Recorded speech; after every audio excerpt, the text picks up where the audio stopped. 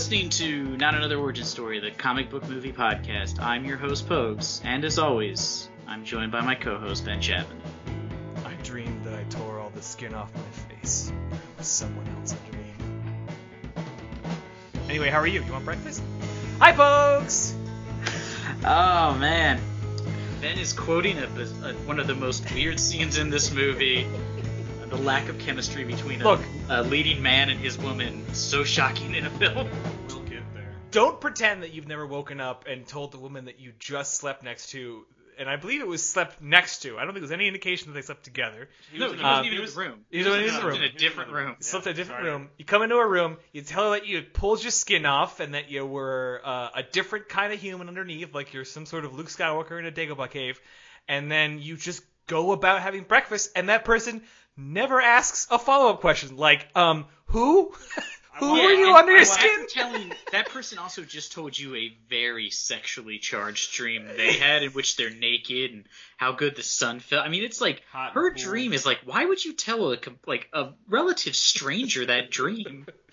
Well, they have a telepathic connection. Yeah, they did have a telepathic connection, which was oddly and unnecessarily written in. And of course, always with me to discuss skin tearing and dream analysis is my good friend and NAOS All-Star, NAOS All-Star baby! Christopher Arneson. Hashtag Chip Snackerson. Hey, oh my god, so good to be on for this episode. So We're glad somebody's excited. I will admit that when I look for a guest, I look for anyone who can elicit more than a tepid reaction to a film. That's always the best person to have. And when I mentioned that I was doing The Shadow, Chris literally leapt to his feet and said, "Can I be on it?" Which was odd. Yeah, that would, of all the films, if you'd been like, guess which film Chris wants to do, I'd be like, well, it's not The Shadow. Not The Shadow. We already did The Phantom. Is it Barbed Wire 2? Oh, man. Bring me back. And then He go wants back to in do time and only put me in the first sequels. one. Only direct-to-video sequels. For those super fans out there is no Barbed Wire 2, but there could be. And there is no Shadow 2, and there should have been. No, it was planned for a major franchise, Yeah. and it did not make the cut. Yeah, I was In an reading era about where that. studios were like, what film should we make? Oh, I know. Let's make films based off of old pulp comics and radio dramas. They did this, and then does the same production company do The Phantom? It's not the same company, I believe, but They were they are trying. like shockingly close together. But they also were shooting Dick for Tracy? Does that count? yeah, they were also shooting for a multi-movie like There were a toys. trilogy with the I'm Phantom. pretty sure I had his shirt. A Phantom shirt? Yeah, like they definitely sold that in a Walmart in my small town in Arizona. A, why, and B, why weren't you on our Phantom episode, you son of a bitch? Oh no, I'm sorry. I had a Shadow shirt. You had a Shadow shirt. I'm yeah. sorry. I'm getting the pulp. I'm sorry. Did you go into a Walmart and it clouded your? I clouded my mind. Well, I know the darkness that lies within. I was gonna say, you know, hearts. the only and it's $8.99. It's $8.99 at Walmart's. The only retail store to know what evil lurks in the hearts of men. Oh, they bought bonobos, so yeah, they're evil. Yeah. What bulk evil works in the heart of The What weed of bulk box evil stores. works at Walmart? Excuse me, sir. Welcome to Walmart. My name is Ronald. So if you somehow have not been picking up on it, we covered 1994's The Shadow, starring my man Jack Donaghy himself. Alec Baldwin. Alec young- Baldwin's seen how little he can act in a film. In his prime, Alec Baldwin. Actually, a number of characters in this film were legendary actors given strangely bit parts. It was The amount of people that they kept introducing that I was like, that person is way too good to be in this movie, and it was just like constant to the point. Well, I guess it was like 3 people, but still, it was enough to be jarring. There was a lot. I mean, they had a lot of.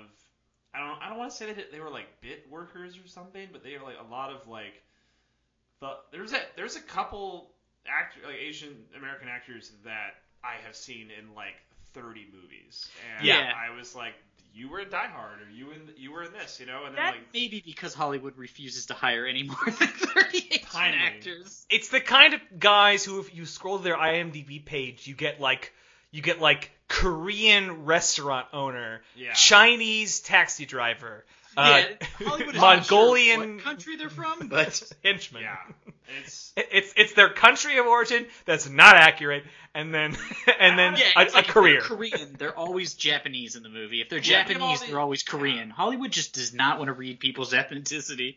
I don't know if it'd be fun for them at all, but like I just want them to have like a panel somewhere, like a Comic-Con, where they like get a panel for like all the roles they did and stuff. It's just gotta be people that are fans. I would sit down on a bit Asian character role and just like watch a bunch of character actors talk to us about what it was like to like be in Die Hard, be in The Shadow, be in like an Indiana Jones movie. Bit actors.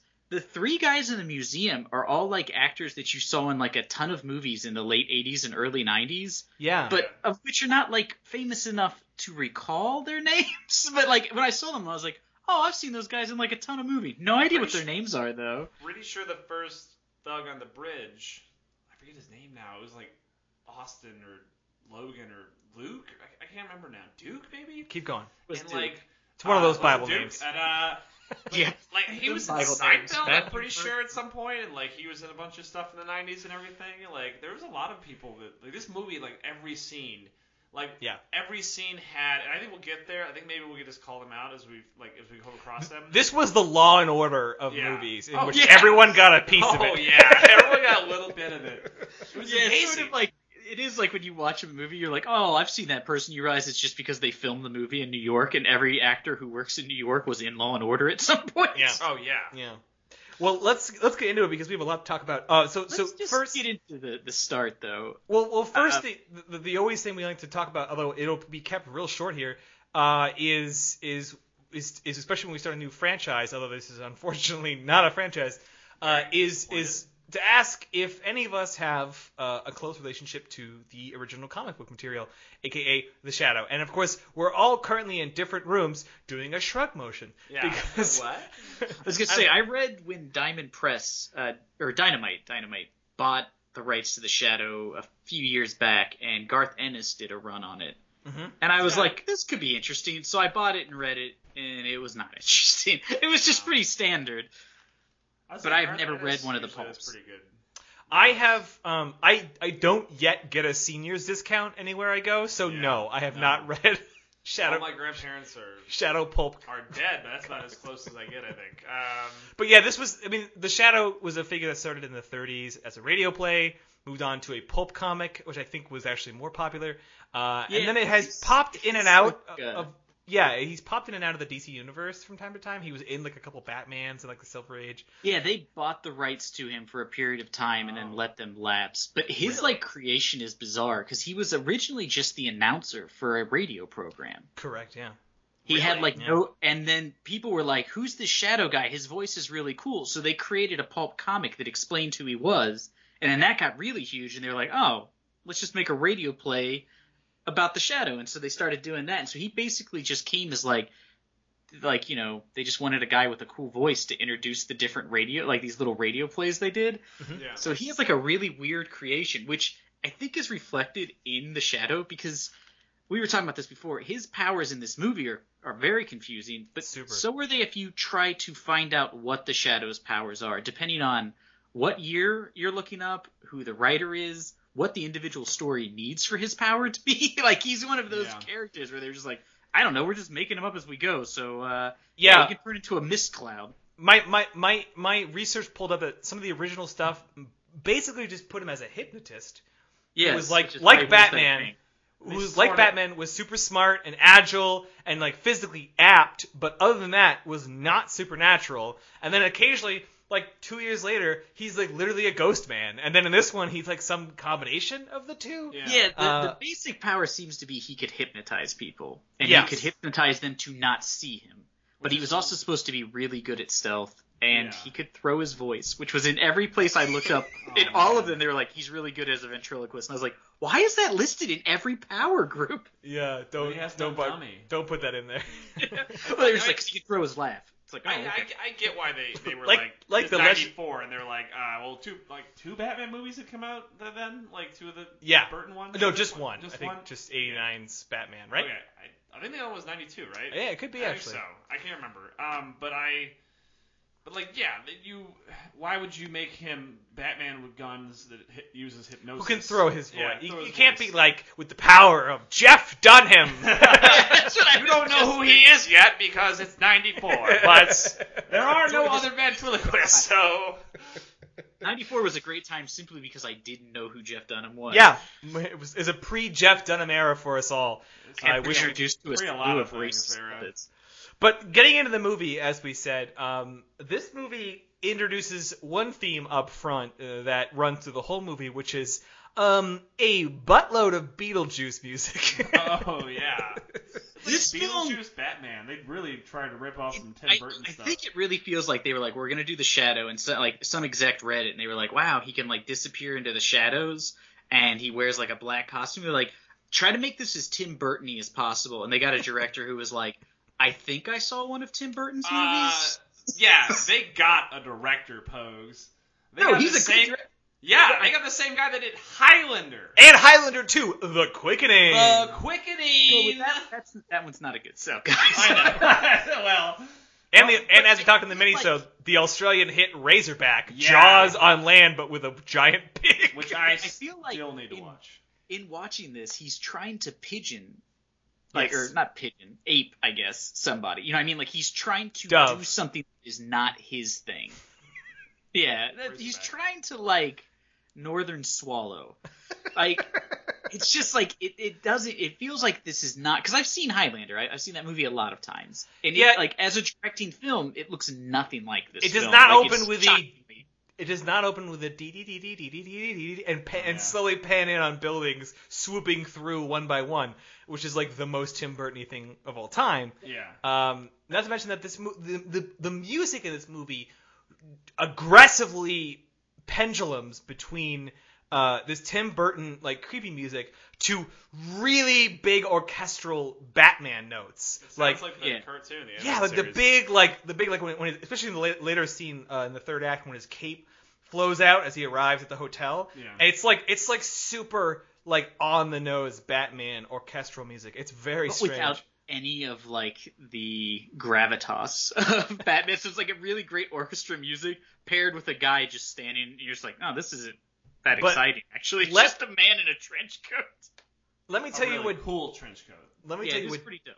does have fucking weight, which is the goddamn costume they give Alec Baldwin in the beginning of this movie. Oh, thank God. Oh, my God. I thought Dude, we were going to wait. go over this and get into the Can we- city. No. Oh, The- my the God. I'm start- so glad we're going back to this already. The start of the film is of like a car from the 1940s driving through a field in which, did you notice the destination, like when it pops up, you know, at the bottom of the screen to tell you where they're at, did you notice what the name of it was? No. I missed that. Opium Fields, Typet. So is Opium Fields the name of the town they were in? Like, usually don't give like a general, like to be Don't- like, like Sandy Field, Wisconsin. I mean, Don't you're be like, mean, Pokes. Opium Fields is wonderful this time Yeah, of year. it is very nice. I stayed at the Opium Fields bed and breakfast, and let me tell you, it was a delight. Have you Uh, seen look. Cocaine Town, Florida? It's great. Yeah, I mean, I yeah, love it's, it it's there. just like you're like, you know, it's like meth house, you know, West Ohio. Virginia. It was just such a No, weird. I was no, like, why that's is that the Ohio. name of a place? Look, until you've hiked through the Angel Dust Mountains, you don't really Oh my know God. the lustrous power of nature. Also Angel Dust. But yeah, the cold open, and it is an aggressive cold open, is like, hey, guess what? We're in Tibet, and Alec Baldwin has got crazy coke nails, and he It's like, runs could you- an opium empire. He's got Yeah, like, I tattoos saw in this his movie. hands, too. Yeah. I saw this movie in theaters, and I remember Oh, I going in, and definitely when it saw it. started, I was like, I think this is the wrong movie. Because like, what the fuck does this have to do with The Shadow? How Like, old I don't were know a you? lot about You it. lean over to your mom, and you're like, Mommy, I think we're in the wrong movie. I legit think I probably did see this movie with my mom because I would have been fairly young. I was 10 in 94, so...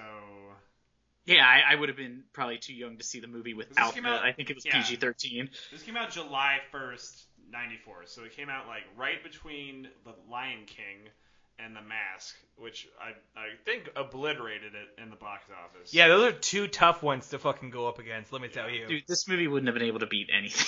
It wouldn't have been able to Are beat you like the kidding me? direct-to-DVD No, I bet- sequel of Lion King. If this movie came out in 93, it'd be... This was a perfectly Amazing. competent movie, but Yeah. it suffered from some it did have some odd choices. I'm not saying that it's like a perfect good movie or necessarily even like a strong one. I don't think it's a movie. What's that? I don't think it's a movie. I think that's why no one saw it. It's not a film. It does not have a plot of a movie. It has a form of a plot, but I think that's why, like, as I was watching it, I was like, what the fuck is happening? There's just scenes that aren't connected to anything, but they still filmed them and put them in the film.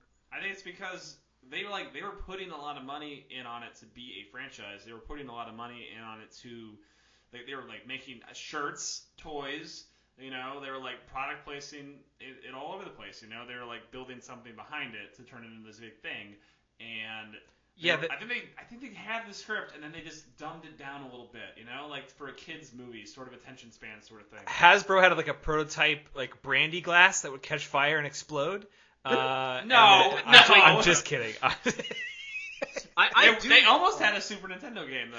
Well, they had a little the Shadow opium fingernail. It was just one for your pinky, and it was really long, and you just glued it on. So there was the Lamont Cranston doll that when you press it, it would scream at full volume. I tore my skin off in a dream. I would buy that. Oh my god. It had no other elements. Are there any listeners out there that have art skills? Because if they send that in, I will do opium with the doll. So I don't know if that's a good selling point, but look, I'll do it. For like the fifth time, Chris, please stop making opium pledges on our episodes. Yeah, I know. It's like you're basically like, hey, which one of your fans wants to ruin my life? Ben has a P.O. box just for drugs. Look, if someone can prove to me that this movie was made in 1994, I will do opium. I'll do opium. You know what? I'm just gonna do it now because I faith in your fans. Don't worry, Chris. I'll just bring the mic down to the couch. That's fine. Yeah. So in the beginning, though, in Opium Fields, Tibet, which is an glorious odd chest hair. Let's just get it out of the way real quick. Just Alec Baldwin's chest hair. Holy shit! Alec Baldwin's all of his hair. Yeah. His wig in the Tibet scenes is so aggressively not hair. It's so good. It like goes up like a foot and then goes back like hair. Yeah. Like it's like almost like he has a high top and then it just goes into hair. It's so weird. He trimmed it back to a real Romney cut, you know? Yeah. It's looking good. After all, let's all not forget that your hair is your head suit, as Jack Donaghy would have us be. You winked it! I wish midway through the movie he had just been Jack Donaghy, because I think it would have helped.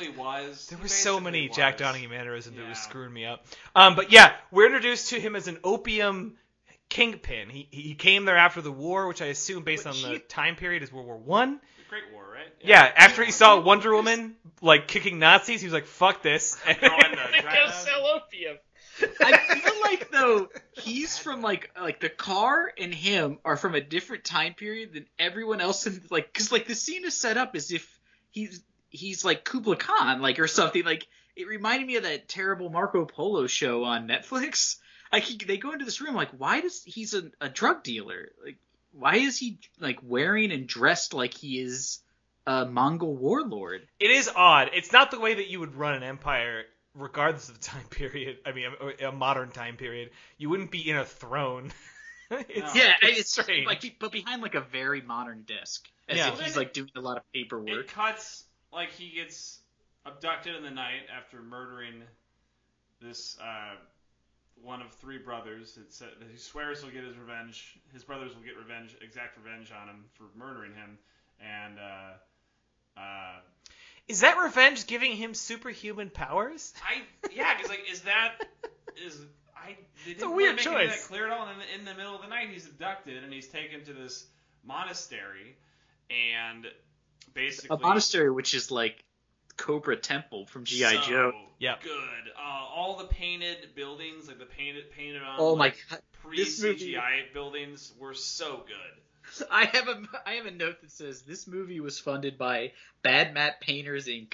Because there are so many bad matte paintings and they're so aggressively not real that you're just That's clearly just a painting. It's The set designers were really following the Wile E. Coyote school of set design. Yeah, they're like when they're on the bridge, I'm like, that bridge is 10 feet long. Yeah, it's just when When those two goons ran away, I'm like, guys, not too fast. I feel like they had to cut off like the last second of that scene where they both plowed into a wall, and they're like, God damn it! But yeah, like so he like goes there, he fights a floating knife thing, a Beetlejuice knife. A Beetlejuice knife. Because it's doing the Beetlejuice face. Oh yeah. You know, it's And got the it's teeth It's and. also used in another movie. The exact same knife. I cannot remember what the name of the movie right? is. I was like, I feel like I know what this thing is from, and then well, also the knife is dull. Like if you see the tip of it multiple times, it is dull. It's a lawn dart. Yeah, let's be clear here. It's a lawn dart. So I guess it's an ornate from afar, golden long dart. If you threw it from afar and had that vertical thing, it could really put a dent in you. What's strange is they introduced this like mystic knife, which I thought was just a vessel to introduce to you that there's some mysticism in this world that this character did not know of. And for that purpose, it's very successful. Did a good job. It's kind of like that scene in like the recent Doctor Strange when he's like, oh, I'm just a doctor with broken hands. There's no mystic part to the world, and then suddenly he's introduced, oh, holy shit, there is. But instead, it turns out, having just watched the whole movie, that the knife becomes a pivotal element to this whole film. Is like the antagonist of the film. Yeah, it has more screen time than Ian McKellen. Like, for sure. More screen time than The Shadow. That knife was number 3 on the call sheet. Oh, yeah. Got his own trailer. Ian's eating sandwiches in the back. To the point where at the end, when he had the knife, I was like, did the knife orchestrate all this? Like, is it really knife's plan? And the knife's rules were super vague, because the guy at the beginning doesn't explain the knife. Other than that, it's mystical and it's not what he expects. Yeah. And then Shiva Khan at the end suggests that he's still using brute force as if it's more of a mind thing than physical, which is like close, but I still don't know what that is. Yeah. And then he seems to control it, which should be a big scene that makes you go, oh my god. But instead you're like, oh, I guess he's just good at the thinking. Yeah, part. also I was just like, so what happened right now that all he wiped blood off his face, and then the knife wiped blood off its little knife face with its little weird arms that it grew all of a sudden. These are like movie cues to an idea that never culminates. You know what I mean? It doesn't really explain it at all. Anyway, so we're introduced to there is a mystic element. Master. Did he get a name? I don't think he did. He's just called. He has a name. It's like Toluk or something, or. Oh, you're right. Yeah. I forget what it is. But we're introduced that there's a mystic element to this world, as is this character of we Cranston. go from basically an opium lord having a man like a man he says is like his father murdered so they can kill the man behind him. And then we cut to him being thrown into a room where a knife comes to life and attacks him. It's hard to get your footing in the first 10 minutes of this movie to be like, and then, what is happening? And then we go to opening scroll text, which is bold. Okay. This is also... I put down a note when they're in Tibet. I was like, I can't imagine Tibet was pleased with this depiction of, like, they're just all opium addicts and they're, like, controlled by, like, a Mongol warlord. And then the opening title card comes up, in which they say he goes to, like, the worst place on the earth to fight men. And they're like, New York City. And I was like, I can't imagine New York City was pleased with that title card. Like, it was the 90s. It was pretty accurate. They're like, we're worse than Tibet? Come on! We have you literally were way less opium. Well. And we're introduced to a couple of characters, which is the mafia element, which is a pretty classic shadow entity for him to fight. And we're introduced to Roy Tam, who's a scientist who feels like he's going to be hyper relevant and is not. Not at all. Also, interesting side note: if you've ever watched the Adventures of Jackie Chan or the Jackie Chan Adventures, however it's titled, that Roy Tam is the voice of the uncle in that show, which is fantastic because that's like some of the best voice acting in the world. Yeah. And we're introduced to like what you think is going to be, which I thought would be the structure. Like this is the gang who he's going to fight. You know, some element. This is like who we're being introduced. Like maybe the hint of a villain. This scene has something to do with the movie? I'm saying wrong. They just verify. Yeah. They go into this whole thing where he gives him a ring and he's like, "You work for me now because I saved your life," sort of thing. So he's got all these and then you see it throughout the movie is that he's got all these people with rings. Yes. That, they're able to contact him. Established in the pulp Yeah. comics that one of his quote-unquote powers was just a vast network of agents. Yeah, sort of like keep him informed. Sherlock Holmes's homeless network that he uses to get news. Is that a power or just an elaborate? Yeah, it just feels like a guy who, is like really calling in some Wookiee life bits. Look! Having a quality LinkedIn connections is, I consider, a superpower. I don't have any. I don't know. That's why you have no superpowers. They're Once all you do endorsing it, him for smoke fighting. It's great. Yeah, it's like ventriloquism, like 8 endorsements. You're like,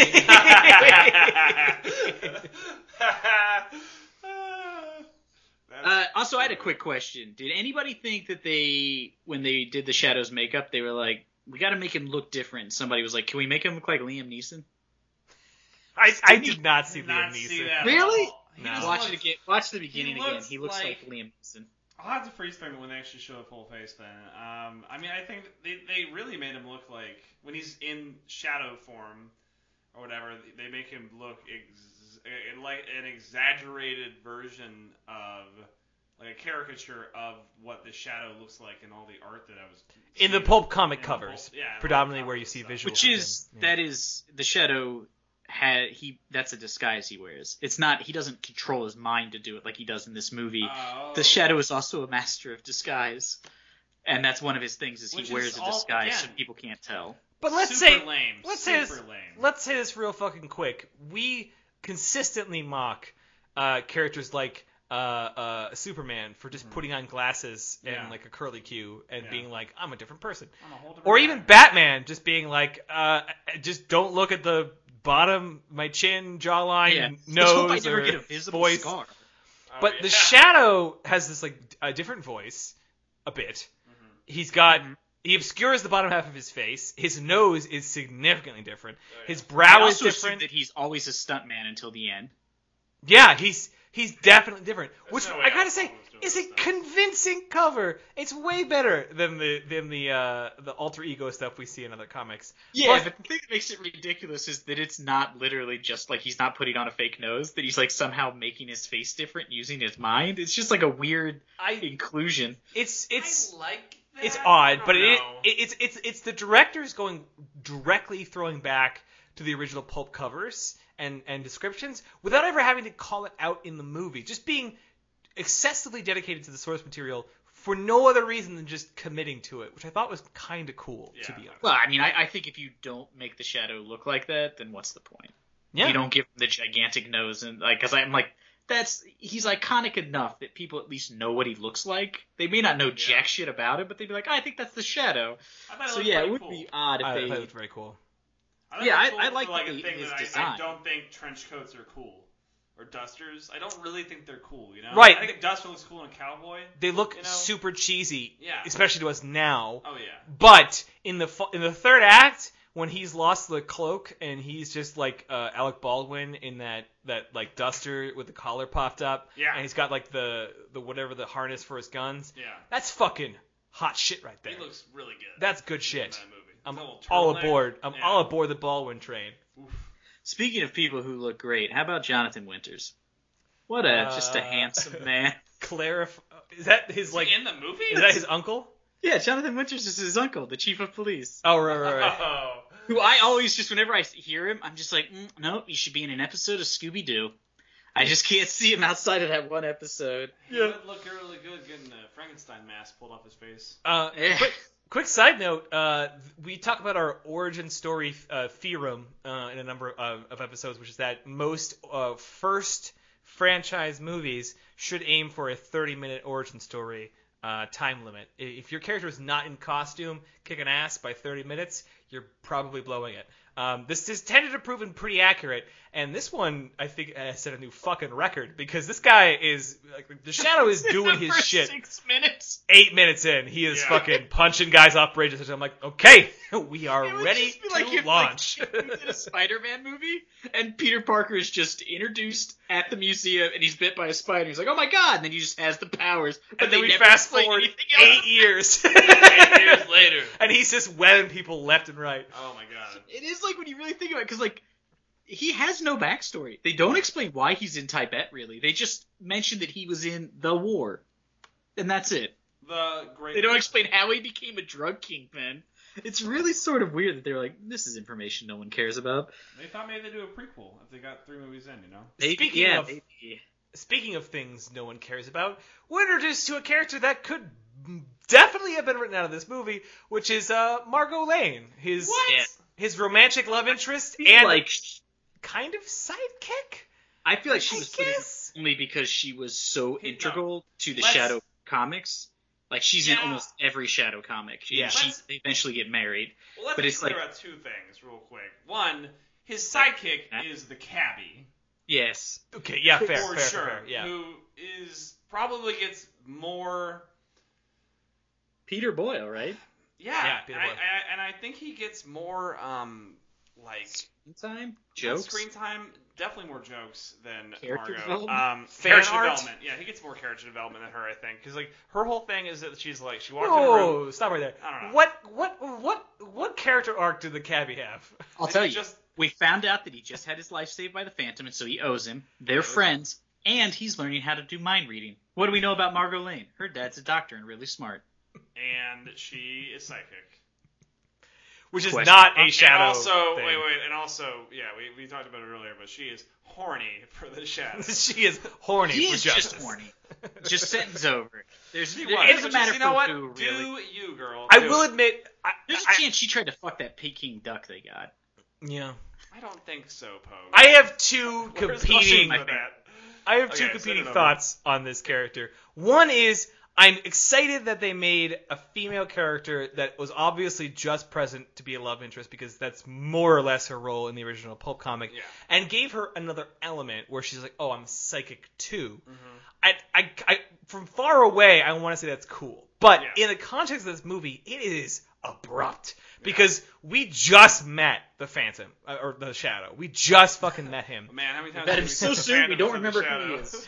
Billy Zane is in this. I'm sorry, I'm having a stroke. Alec Baldwin. I'm having a stroke. But we just met the Shadow, and we just met his alter ego. We're just sort of learning the ropes of what he can do. We're no less than like maybe 12 minutes of this movie, and he meets Margot. They go on an immediate date. There's no sizzling. They just is the go worst meet cute. They go right to a date, and in literally the opening, which should be the first dialogue of all date, which is like, how many brothers and sisters do you have? What do you do for a living? Like, those are your opening questions. Her opening comment is, oh, by the way, I read fucking minds. No, her opening comment is, wow, you know Chinese. Yeah, right. And then he says, anyway. just Mandarin. Which is also weird. Why couldn't he know Cantonese? I had a weird... I don't think they speak Mandarin in Tibet. I've got a dark thought. Unfortunately, they do now. I got a dark thought because I was just thinking, did he walk up to her being like, "I'm going to use my shadow knowledge to go on a date with her"? Oh, totally. That's He what read the her Purple mind, Man does in Jessica Jones, and that shit is not. In Jessica Jones, he's controlling their actions. Yeah. They can't say no. He is basically just being like, "Ooh, she wants Peking duck. I'm going to mention it, and then I'll take her to a restaurant." My knowledge of the only time that one he form of tries Chinese to is when he tells her to leave him alone because he's worried she'll figure out he's the Shadow. Okay, not a dark thought rescinded. Now, here's my question. Well, just to clarify, he's not Purple Manning her. No, like you said, he's just using inside knowledge. He's Mel Gibson. He's Mel Gibson in What Women Want is what he's doing. Oh no! Is anybody else super excited? Ben just referenced Mel Gibson's What Women Want, where he shaves his legs. I don't remember that part. When are we covering he that one? Himself, actually, I guess. When are we covering that movie? There was a comic off of that, right? I'm sure. I'm sure it was figure based out on if there's a comic on it, and I'll be on that episode with you guys. We may just do it just for shits and giggles. Yeah. Can we just? I have a question though. Do you think that woman, like, had heard of the profession of acting before she took this role? Because she is terrible. She is aggressively bad. She won a Saturn Award for her acting in Yeah. this movie. How many Saturn Awards do you have? Zero. Also, Pokes, I actually have a weird fact because I was looking up her Wikipedia page. She was married to Will Arnett during this year. She was married to him from 94 to 95, which makes me think, did Alec Baldwin destroy this marriage? Probably not. But something to think about. Just she came home and Will's like, you smell like Peking duck. What's the deal? I think they went to the premiere and he was like, I've made a horrible mistake. Boo! Boo! Come on, I don't get credit for that reference. She was in The Artist, and that movie won Oscars, I think. I didn't see it. I'm sorry. Maybe really a Spirit Award. Maybe a Spirit Award. She won a Saturn Award for that, Saturn too. Award. I think the Saturn Award people don't know what their award's for. Neptune certificate. Mars bar. Just the candy bar. Just a candy bar. So at this point, we're introduced to the core villain of this movie, who is not the Mafia, who is not a dark syndicate like you would expect from some of the introduction, which is fine. It is actually the descendant of Genghis Khan, who's in He's a real cheap ass because he flies there in a sarcophagi. Yeah. Instead of just getting a plane ticket. It seems like he would have been able to do so, but Here's a question I had. He said, I absorbed all of Genghis Khan's powers. Did Genghis Khan have magic powers? Wait, yeah. Is that canon? Interesting. Genghis Khan's like a mutant? Yeah, he's like, I absorbed all of his powers, and I'm like, he was just a dude. Like, I mean, are you positing in this film that he was Shadow-esque? But also, why the fuck does he have to be related to Genghis Khan? Like, what was the end game there? Where they just like, we need somebody Tibet adjacent. Well, he's for actually this work. He is a what? He said. I think Ben said that he was like Batman's Joker essentially for. Really? Yeah. He's a character from the pulps. Oh yeah. Shai Wan Khan is like the central reoccurring villain for the Shadow. There's actually quite a lot of this movie that is taken from directly lifted from some of the major pulp ones. Before I forget to bring it up later, one of the biggest ones is that the first appearance of Shai Wan Khan in the pulp comics in like 1937 or something, or 40 something. Is in a book called The Golden Mystery, which is one of the more famous Shadow books. And in it, and this will sound familiar, a weapons engineer in America is hypnotized by Shai Wan Khan to create a weapon for him so he can take over the world. And this is done through the medium of a billboard. Oh. Does that sound familiar to anybody? Familiar to what happened in this movie. Who just watched this movie? Hell yeah. And had a hankering for llama cigarettes? I'd climb a mountain for a llama. Ben found a website that had like some memorabilia from the movie, and they had an unopened pack of llama cigarettes. Yeah, it's one. Hoping you were gonna say they had the billboard. Yeah, I know. Oh man, it's like 7 feet long. You're just like, what the fuck am I gonna do with this? There's just some guy with a warehouse and it's just sitting in there slowly blowing smoke rings. that'd be great. What was interesting is that's based on a real Camel cigarettes, obviously, billboard that was in New York City that did blow cigarette. Like, it did actually do that. Man. That was a real thing. Back when smoking was cool. I don't know who that's a reference to in this movie. I don't know, like, there's one guy in the audience who's like 80. He was like, I remember! Here's like the thing, like, I seeing the movie now, I'm like, oh, I know that's a reference to a famous billboard, but I'm like, what's the purpose? Like, what's the, you know what I mean? It's not like people are like, ooh, the beloved billboard, like, smoke billboard. You know what I mean? It's like it's a reference to something that's like true Americana. You're just like, there's this weird billboard in Times Square for a while. We decided to reference it in our movie. Why? I don't know. We just didn't want it to be a woman on the billboard, I guess. That I think like that balcony, I guess, in that weapons departments in New York for that whole setting. Which, across the street from the smoking billboard. Like that had some of the worst effects in the movie, because this movie has like a lot of really cool effects, like when Khan's pulling the tapestry out of the wall, like all those like squares. Yeah, that looks really cool. The shadow, right, like the shadow on the bridge, like Yes, for the 90s, there was some solid really effects cool work in stuff. here, yeah. But then, like, this had some weird stuff. We saw, like, when the guards came up to kidnap the professor, Ian McKellen. Yeah, which we'll get to. Yeah, like, they had some weird effects there. I guess we'll get into them in a second, but... Yeah. No, yeah. Oh, yeah, like... Chris pointed out a couple of wires he spotted during stunt work. Yeah. Which was very apparent. Yeah, they were very clear. Like, holy when smokes. Chris mentioned it, I was like, oh, God, it's barely edited out of this scene. Yeah. But that gets me... Well, I guess we mentioned the villain here. The Shah Khan appears in the museum, in the tomb, the sarcophagus, as you mentioned. He Which is a good scene, I think. Yeah, it's sort of like a night at the museum thing. Yeah, it kind of is. Except it's not Owen Wilson in the sarcophagus. No. But that would have been a great twist. Oh wow, you're Khan. Wow. Alec Baldwin. Wow. Wow. But Shah Khan pulls an ET thing to escape being caught, where he just stands and a bunch of dummies. a bunch of statues. Yeah. Which is like, you can control minds, dude. Maybe just... Yeah, like he just got a cop to shoot himself in the brains. It is weird that he's like, I have to hide from the... But I know I have to hide. The curator of the museum. I could be in a lot of trouble for this. But I guess he's like sort of trying to... Because like, the next scene, which is one of my favorites... I like those two back to back. Like, a lot of his first time in New York, interactions sort of things. I really remember they stuck with me for some reason. Yeah. Like when he's escaping out of the thing, all the latches are popping off, and the guy's like trying to close them, and then like they open up, and he's there, and he looks pretty badass. It's a good bit, yeah, and like he does the look the badass, mask and yeah. everything, and he pulls it off to reveal, that. But they go to the next scene where he's getting dropped off by a taxi. In the middle of New York, or is it New York? Yes, yeah. I don't. This scene. And the cabbie's like $4 or whatever, and then he's like, "That's my cabbie." This is like another actor you've seen in a ton of movies. Yeah. Oh, so many. There's he is the guy who load plays of people. He's the guy who plays Kramer in the fake TV show. Yeah.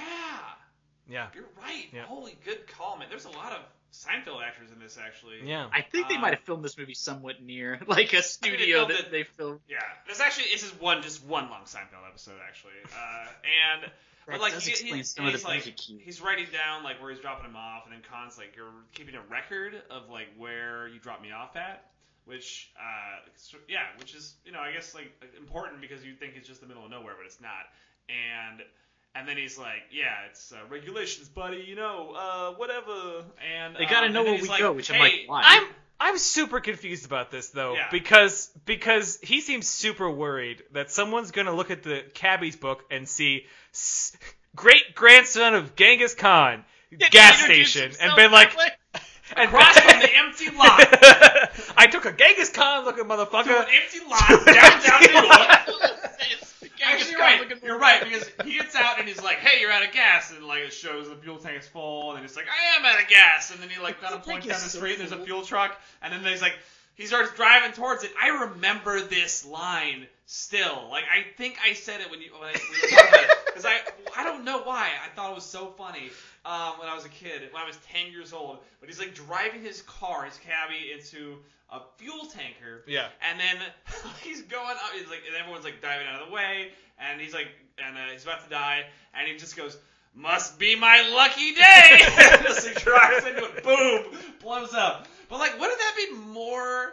Wouldn't that be more like? Because now they have to go down and be like, well, this cab driver blew up next to this empty lot in downtown New York.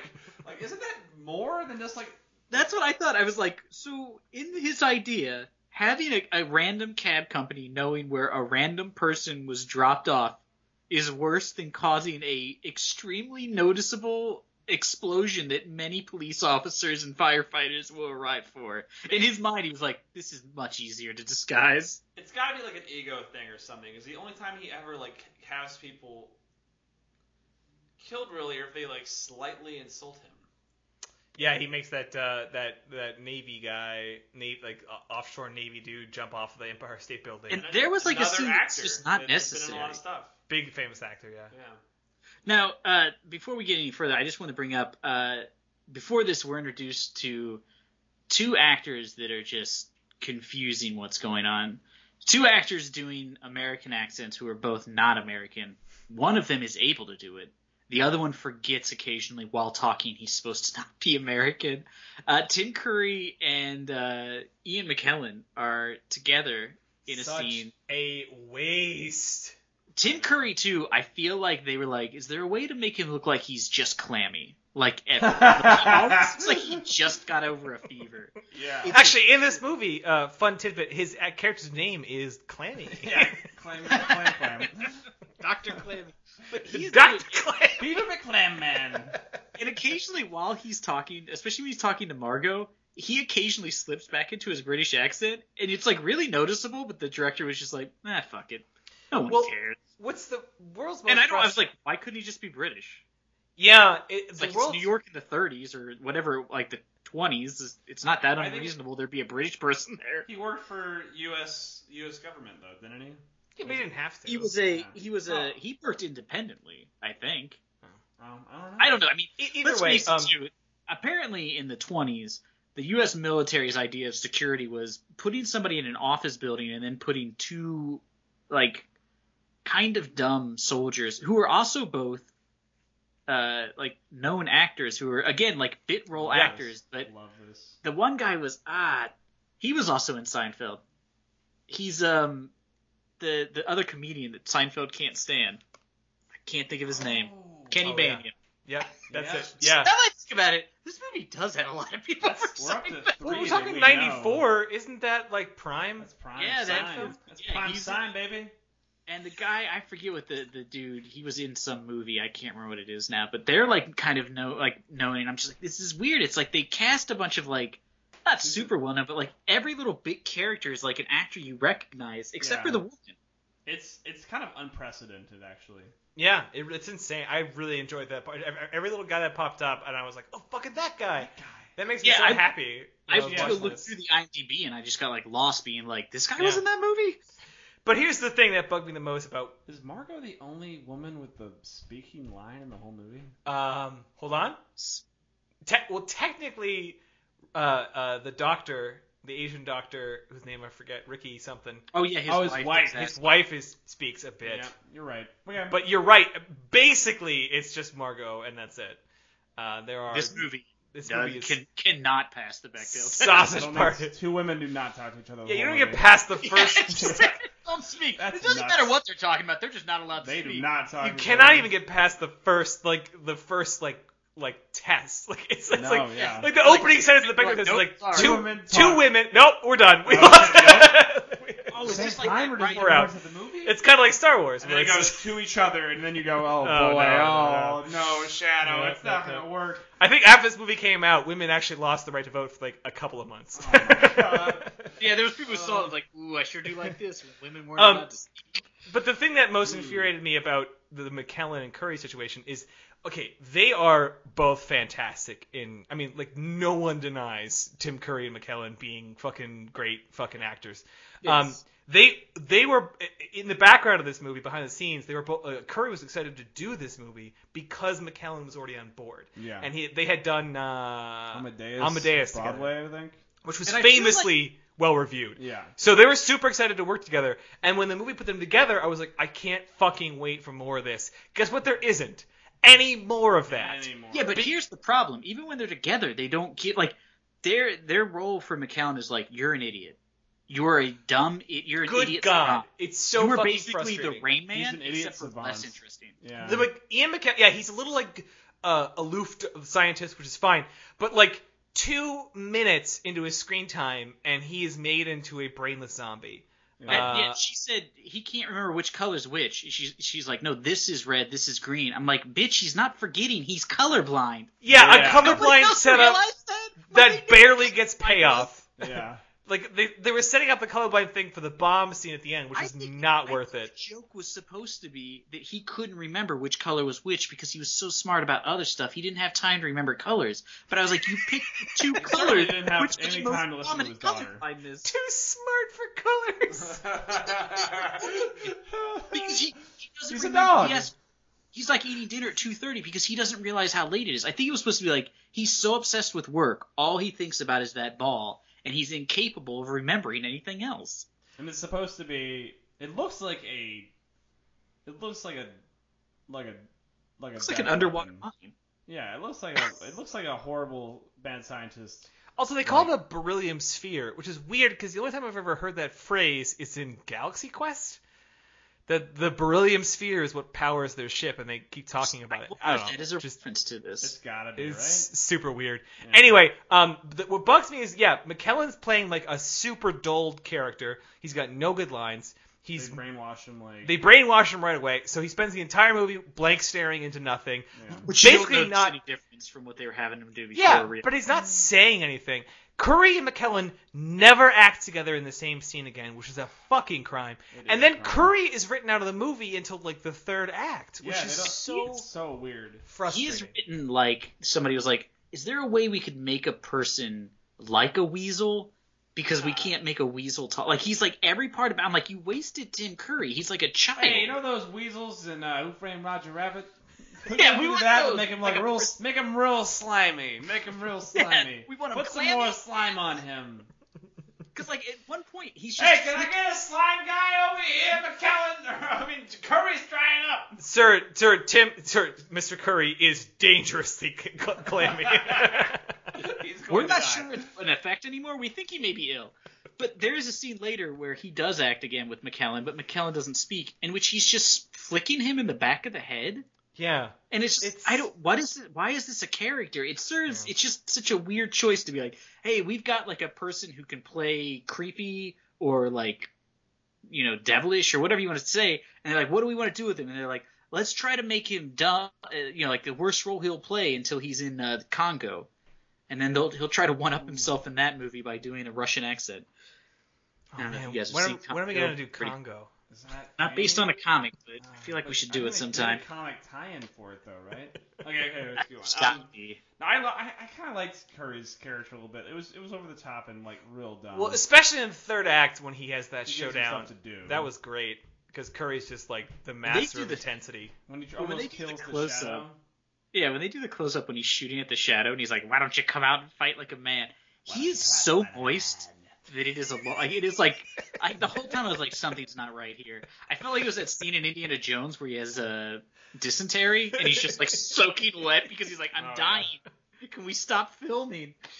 But anyways, back to the actual plot. This was something I thought was interesting. When he's alerted to the murder at the museum, he gets a message on his ring, the shadow that is, and you think he's going to go to like his bat cave to receive this message. His bat cave, like he lives in like upstate New York. His bat cave is in like Times Square, the Sanctum, and it's in like just an alley off of a busy street. Like, why isn't it underneath his house? He has to drive all the way into Midtown. It's pretty weird, yeah.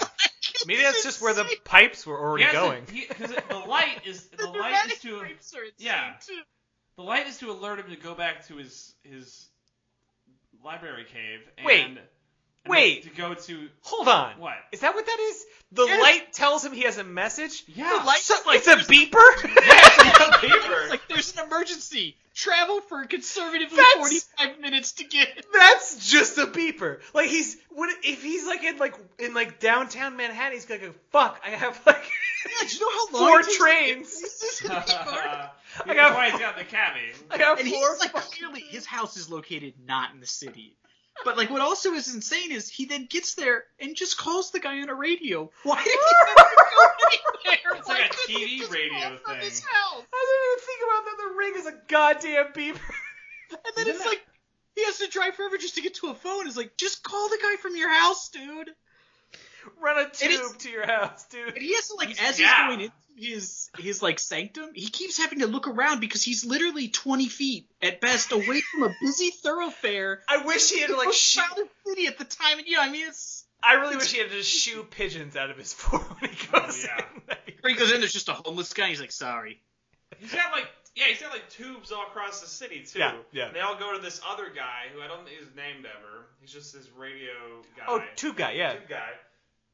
And then tube guy hits a button that goes to the ring, and then the ring blinks, and then he calls his cabbie. That's the worst cabbie system. picks him up. So wherever his cabbie is, now he's out front. He has to go pick him up at his house, allegedly or whatever, wherever I guess he is, and then take him down to the library cave to go inside of it and then get the message and then call the guy then get whatever the message is supposed to be. But how does the system work? So is everyone sending this tube guy a tube every time like a murder happens? Really saved. Well, they're not. They're all. I think they're all different people. Like they all. Right. He has informants, but the informants are all sending tube guy messages, being like, "Hey, someone's got murdered in a park on like 3rd Street," and is tube guy going like, "Well, that's just fuck that. Like, that's not worth it." Why do they think that the guy in the museum? They're like, it was a murder. It's like the guy clearly committed suicide. Also, he put the gun to his head and shot himself in the head. Why is they are acting though as if they know he was forced to against his own will. It's like he was murdered. I got this. The informant is a police officer there. Sure. But he can see that there's more to it than that. Like there's a missing thing in this crate, you know. And then so he's like, well, this is a little odder, so maybe I should report it. So the system is that anytime a police officer thinks a crime might be related to it, might be interesting, they grapevine it over to the shadow. He sends it to Tube Guy through a series of tubes, and Tube Guy goes, that's pretty good, and then presses a button to make the shadow go back to his alley fort, which is not well hidden. Did you notice that the Tube Guy gets the message and then writes it down on a piece of paper, and I'm like, oh, he'll send that to the shadow. No, he just transcribes a note to read it to the shadow when the shadow calls. It's the weirdest system they could have developed for a man to be alerted to crimes. Like, he finally calls him, he's like, well, 45 minutes ago there was a bank robbery, but they're gone. They killed 12 people. The cop himself just call it? No, just trigger the ring to blink like a bat signal, and then he just shows up and says, hey, what you got? Well, then, why even have Tube Guy? Well, only Tube Guy can trigger the ring. What did you save Tube Guy from that he's like, yeah, I'll live the rest of my life in a tube room? You know what I mean? Like, what did you save that guy from? Because at least the taxi guy still gets to be a bad taxi driver. He saved him from just a rough patch in his marriage, Oh, yeah. He really helped him out. Yeah, he was having a hard time. His job working in the tubes was really getting the tube factory. Because no one was buying tubes anymore. He was working at the post office, and it was really weighing on him. And then he came in and he just bought all those tubes. So he's going to commit suicide, and the shadow saved him and said, all right, you want to work in my very, very private... My tube mines? I'll get my you labyrinth! My labyrinth of tube mines. I am the shadow. I know what lies in the hearts of all men. But I need you to transcribe it for me. But I need you to tell me about it on the radio. On the radio. After you get it in a tube. Okay. Now, how long can you remember something? Because it's going to take me a bit to get here. Sometimes it might take me 40 minutes to get from downtown. I should have gone to Brooklyn. I'll call you once I get there. All right. So sorry, I'm at the opera right now. So. And then the message that he gets to is he's just like, there was a murder at the museum. You should check it out. It's like, that's the fucking message? And then he thinks about it. He thinks about it. Could have given him that message tomorrow. Yeah. He spins around in his chair and he thinks in a very Alec Baldwin-y way of handsomeness, and then, all of a sudden the villain shows up. And we're like, because he's like, hey jackass, pretty easy to get in your stupid Ford. Yeah. There's just a knob you pull. It's really just a lever. Anybody could accidentally trip and hit it. Yeah. And then he tries to read his mind, I think. And then, he's like, you're not going to be able to do that, man. Like, I'm super... I'm the son of Genghis Khan, famously immune to mind reading. Genghis Khan. I'm the juggernaut of the Khan family. Famous mystic, Genghis Khan, obviously. You may also have heard of him as a conqueror, but he was more known for his ability to turn into shadow when no one was looking. Also, extra question, he's the descendant of Genghis Khan, is that right? Mm-hmm. Yeah. So, presumably, which there are thousands. The lineage of Genghis Khan, each generation was sort of absorbed that power. So there's like a lineage of powerful Khans. What were the other Khans up to? Because... this is the only one who seems to be doing anything, and he's like... I guess they all just squandered their powers. Because Genghis Khan died in 12. Yeah. So there's or 1200, I mean. So there's like a lot of Khans who didn't do a goddamn thing. Well, Yeah, I mean, all expect Kubla everyone in Khan your family to be did was successful, build that you know? pleasure thing Yeah. at whatever the fuck the name of that place is. That joke's ruined because I forgot it. You Ah, Damn it. You Xanadu. idiot. You can't expect everyone in your family to be successful, you know? Yeah. Like, Is Timothy Zahn at all related to Genghis Khan? yeah, he changed Yep, his name they're correctly. the exact same person. And Okay. that was in, and he was in The Phantom. You Well, were yeah, right. I don't and like- shockingly, he died in 1227. Very classic, man. Just- Whoa. Just leave it to me to forget the names of actors, but remember the death of the day Genghis Khan. Timothy died, you're like, oh yeah, Genghis Khan's death. That's not that I impressive, recall but it like yeah. it was yesterday. You have to remember one death day. Like, one death year. I don't know when the my answer grandpa to that died, question, but- but I do know that Genghis Khan died in 1200. He also suffered from gout. Anyways, Huh. that is true. He suffered from gout, but And then Khan is like, I have the same powers as you. I am here to finish my father's legacy or grandfather's legacy. I think it was one of his dad. I mean, he just says my relative. He just says My I'm the rel- descendant. my descendant's legacy. Because I mean, that would have been 700 years. Yeah, which is like a little weird that he doesn't like just try to take over all, you know. I feel like the place to start if you're Genghis Khan's relative and you're like, I want to take over stuff. Maybe pick where Genghis Khan was from. I feel like that'd be an easy place to start because they may remember him fondly. I mean, probably not, but they may, you know, Mongolia may still have a great memory of Genghis Khan, who you know took over their version of the known world. Yeah. It's odd though that he was like New York City. Look, in the 30s, people are gonna really remember who Genghis Khan is. And he's like trying to. He goes to the shadow, and he's like, I know that, you know, I know who you are because I'm a fan of your previous life as an opium mafia drug dealer out in Tibet. And We never hung out for some reason. yeah, we never hung out. Like, what the heck, man? You know? That was pre-sarcophagus days. Yeah, he sort of fanboys on him a little bit. And he's just like, man, like, I'm a big fan, and like, I just want to be your buddy, and we could take over the whole world. And of course, he's declined. And before he leaves, he like flicks a coin at him. Well, the shadow pulls out a gun and then looks up, and he's gone. Well, and there is this coin, and then it's beryllium, the metal, I guess. Bronzium. Like, bronzium. He has to go figure out with Roytam. I think so. Yeah, like that's the other part of the movie is that he is in. Is that he's a scientist at NYU, and I guess he works in figuring out what metals. Yeah, he's a can metallurgist, I believe. Yeah. But what's weird is the scene where they're talking. Like, did you think that was bad when it was Khan and Shadow, and he's like, "Where'd you get that tie?" And he tells him where, and he's like, "Where's that at?" And he's like, "It's Midtown." And he's like, yeah. "You're a barbarian." It's like, what the fuck is happening? That was such a weird line. That was like the whole thing where it felt like they had dialogue written, but they were like, let's dumb it down a little bit. I think it was like they had dialogue written, and then somebody read it and they were like, no, I don't read about remember this. any of this.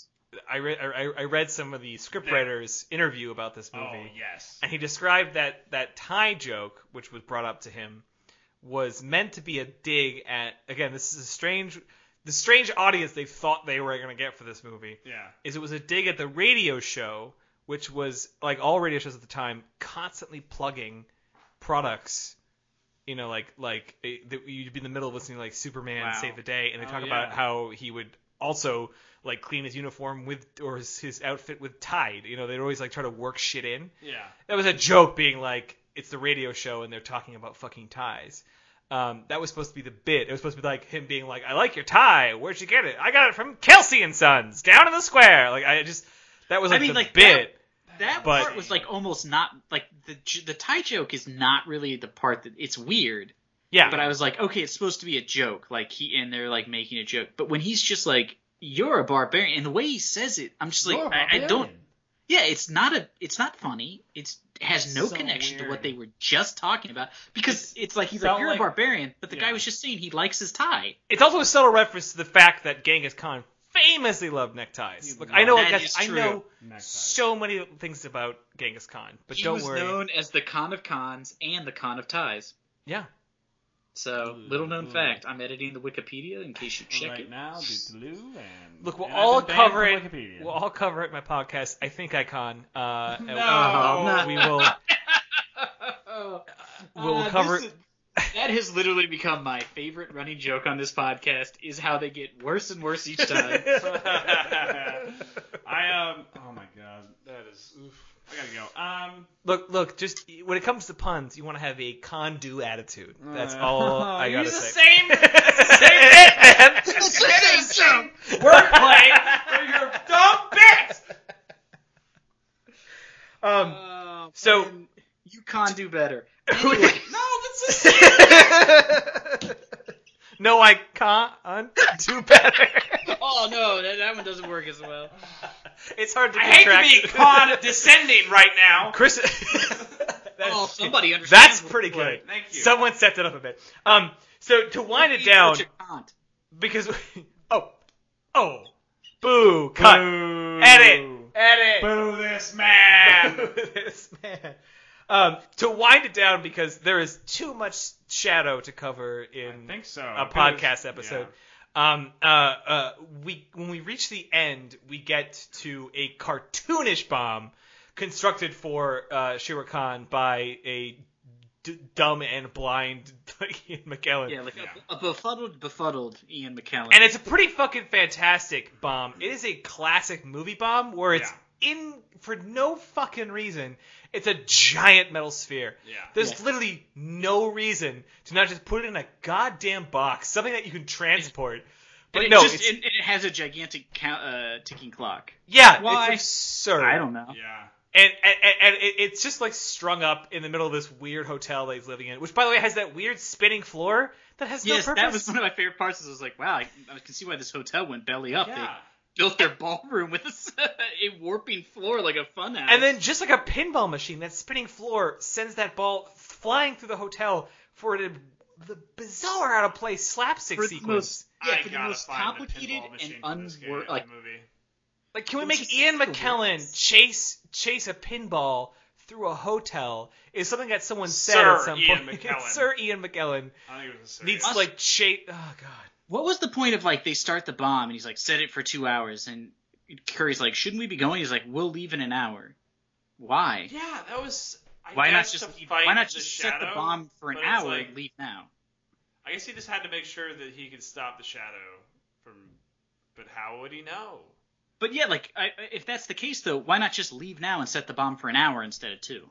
Like, what is the hour? What are you doing for the hour? You're just in a hotel no one can see. Yeah. You don't like, have to set up anything else. beforehand, Are he you like packing? sends a note to everyone he's ever saved to be like, go down to this corner, this where the famous New York empty lot is, and just stand out in the rain and wait until you see something, and then go inside of it. And then everyone rushes down there, and they wait out in the rain for it.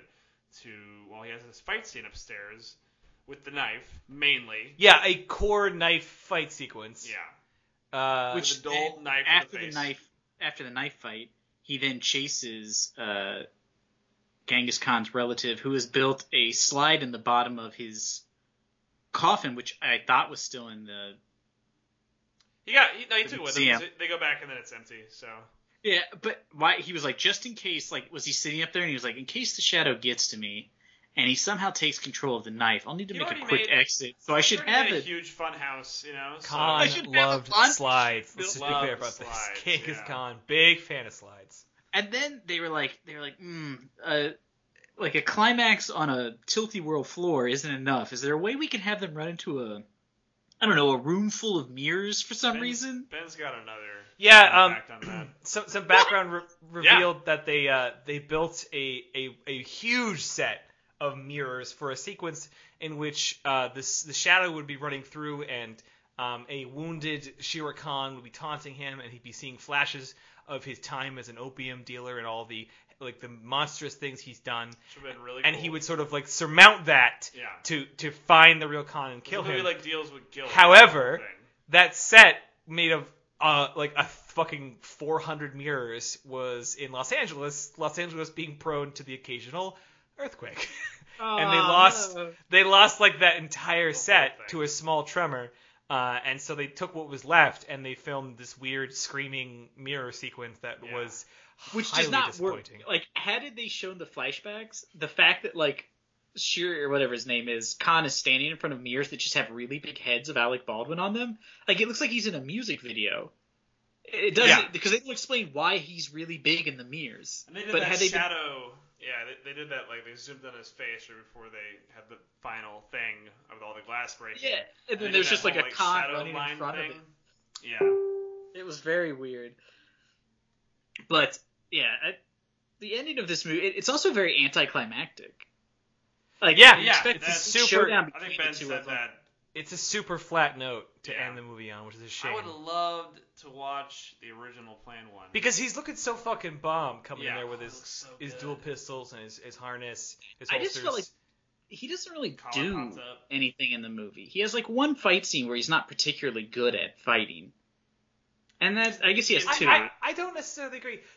They do cut away a lot of his good scenes with him just being like kind of invisible, which is sort of a shame. Yeah, but like when he goes to the doctor's place and he gets his shadow like arrowed to the wall, that was like weird, and he's just lucky that everybody reacted one at a time and very slowly, so he could turn and shoot them while he was stuck to the wall.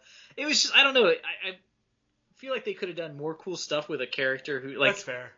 I think that's why maybe the mob would have been a better. It reminded me of Probably needed a sequel. '89's Batman, which we covered in our first episode. Yeah, in which where the he's not visually particularly good. Well, yeah, because visually, Batman looks great in every scene, except for the fact that every time he fights, it is sluggish, it is slow, it is unfulfilling, and most of the time he's just in a vehicle. Like they just, it was very much. Or like he's that. just like insane. Or he's just standing still, holding his arms up, and people are kicking them. Yeah, as if he's blocking, but it's clear he's just not moving because he's in a giant rubber suit. All told, though, the Shadow, like I said, as we talked about at the top, I didn't end the movie pissed that I watched it, many of the movies that we do. No, yeah, there was no Asylum. The Insane Asylum ending, the movie ends with what's his name, Shere Khan? I don't think that's right. Shira Khan. Shira Khan. Shao Kahn is the Shao Kahn is the villain in Mortal Kombat. That's why it was familiar to my brain. Thanks, brain. But yeah, he wakes up to find that he has been lobotomized, and he man. Yeah. The piece of his brain that it would allow him to do telepathy is gone, and so he can no longer control people's minds. And he yells, "I'm the last descendant of Genghis Khan," which makes everybody else start yelling that they're Elvis. Babe Ruth. Napoleon. Yeah, Babe Ruth I thought was an interesting choice because I don't know, everybody else was dead except for Babe Ruth. I think Babe Ruth was still alive then. Simpsons did it, man. They had an episode of Michael Jackson. True. You got me there, man. Yeah, I like the ending. I honestly kind of like it when a villain doesn't die in a movie, especially a movie they're trying to franchise, because I think that's always kind of a cop out, I don't think that's always a very satisfying ending. No. I much prefer it that he didn't die in a big old fireball or anything. He died. He just got lobotomized. He can't use his powers anymore. But he's would he be Did that happen? I don't know. Did that ever happen? Did anything like that happen to him in the comics or the play, the radio play, or the serialized novels or anything? Because I think he'd still be a big threat. He'd be a mafia boss of some the ending too type. definitely makes sense to be if they were planning on doing this as a franchise. Yeah. It'd be oh, we've got, he'll come back later and something happens and now he has his powers back or whatever. He eats someone's brain or something. But pretty cool. Unfortunately, it never happened because this movie did not do particularly well. Yeah, unfortunately, we'll have to throw away all of our Shadow and Phantom merchandise, which is going just on eBay a big tonight. goddamn shame. Nights. What's weird is both films really heavy on rings, really heavy on taxi drivers. Yep. Yeah. The 20th, man. Basically the same thing. Yeah, they are very similar. both men Does Dick who Tracy rule count a towards foreign that? country as some sort of white god. Yeah. Dick Tracy had a watch he could talk into, which is like a really big ring. When did Dick Tracy the movie come out? It was like Shadow. Phantom came out after Shadow, but Dick Tracy came out before Shadow. Yeah, I'm not sure the order of the movies. And I Dick think Tracy came out in 1990. Okay, it's 4 years prior. Yep. And I think Shadow came out in like 96, 98 maybe. I think so. Yeah. And that's the Pulpverse. Yeah, and Phantom Pulpverse. came out in 1996. So I think that the fact that Dick Tracy movie did well is what made them think they could make these two movies. Yeah. All told, I think when it comes to the Shadow, it's hard for me to come up with an answer in terms of would you recommend. If it was free streaming and not something you had to rent, I would honestly say kind of like watch it. It's got some pretty interesting cinematography. It's got a lot of really bombastic sets, even if they occasionally come with the weird perspective painting for depth. Yeah, we had I think that balcony scene had a lot of weird effects. Yeah. And also like the wires you saw, the thing where he jumps, pushes the guard and flies down onto the gargoyle's back. But just like all the falling piercing very dated. Blue eyes, Alec Baldwin, just with a perfect haircut. Perfect hair, just like Jedi The mind chest hair of tricking everyone. Fucking shag carpet. I wish that my chest looked like that. I am glad my chest does not. He was 36. Chris, would you recommend it? Absolutely, I would recommend this movie. I mean, I think like I kind of like that whole era, like that that era they kind of turned into like a crime fantasy sort of thing. I think it has a really good set for everything, like Rocketeer. I remember watching the Phantom or the Phantom at some point and liking it, but not like loving it. And Your I opinion loved would Dick change if Tracy you when I watched was a it. kid, but I enjoyed The Shadow way more 23 years later than I thought I would. I thought it'd be a trudge to get through it, and even though I was excited to do it, I thought it'd be a trudge, and I thoroughly enjoyed the movie. Especially since it was like, there's so many things to see and like so many actors in it that I was like, where do I know that person from? Which is a side thing. Beyond that, I actually enjoyed watching the movie, which surprised me. I thought I'd just be ripping on it the whole time. Yeah, I don't think it's as bad as some of the movies we watch. They are like 40 to 50 minutes in. You're like, oh, I still got an hour left of these. This movie I didn't think was too long, but I do not still think it's a movie. There's just a lot of scenes that don't need to be in it and that go nowhere and are just kind of like punts or cul-de-sac scenes where nothing really comes out of them. Like Ben said, I think. Pardon? A lot of weird dream sequences. Like the face ripping one, which I don't think we got into. Oof. Yeah. The face ripping one with the dream sequence, I was like, oh, that's interesting. The scene where she talks about her dream is just weird. But yeah, she's talking about. Well, let's go back real quick. This is the one thing I want to talk about. She's basically like talking about having an orgasm, like a wet dream. She is talking. Yes, 100%. She is. She's talking about hot, cold. She's laying it on thick. And she's just wearing a nightie. Yeah. No, it's like holy smokes. And But before that, he has his dream where he's in his bed and he gets up and he wakes up and he walks to her bedroom and he goes into her room and he looks into a mirror and he pokes a little hole in scratches a little hole into his face and then puts his finger into his face, which is horrifying enough. But then he starts putting his whole hand into his face. It's not badly done, all things considered. It looks terrifying, and they do this thing where they spin the camera around him and it goes across the lamps, and so they can cut. The middle scene is the beginning and the middle are fine. The end where he pulls it off, it's not as good. But the effect when he first puts his hand in there is really creepy because he gets his whole hand in there. We were all screaming in the room while it was happening. It was just the more it spun around his head, we all just started screaming. We were like, oh my god, what is happening? And it was fantastic. I don't know. I mean, there's all these little things in the movie that I just enjoyed, so I liked it. I'm still with Ben, though. I think if you can watch it for free, or somebody who has it, and it's definitely a movie I wouldn't watch alone. Well, definitely watch it with people. Do not watch it alone. Don't let that be your life. So, Make a friend. I think that's it. Unless covered Ben, it. you had anything. So that's it for The Shadow. We have now figured out what evil lurks in the hearts of men, and we've moved on, I guess.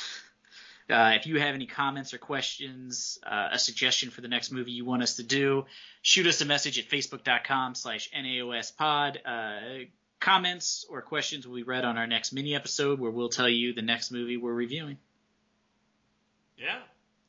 And if you'd like, you can find me on Twitter. I'm not really using that much anymore, though, but it's at Chip Snackerson. And hopefully I'll have more stuff. I'll definitely be sharing this when you guys post it online. And I am hoping to be guests on more podcasts, be guests here more often. Yeah, we'll definitely have you back. Yeah. We appreciate you sharing it. If you're a listener and you like the show, please share it, pass it on, tell friends to listen. And you can catch Ben on Twitter at The Disco Pony and me on Instagram at It's Pogues. Until next time, I guess avoid shadow people.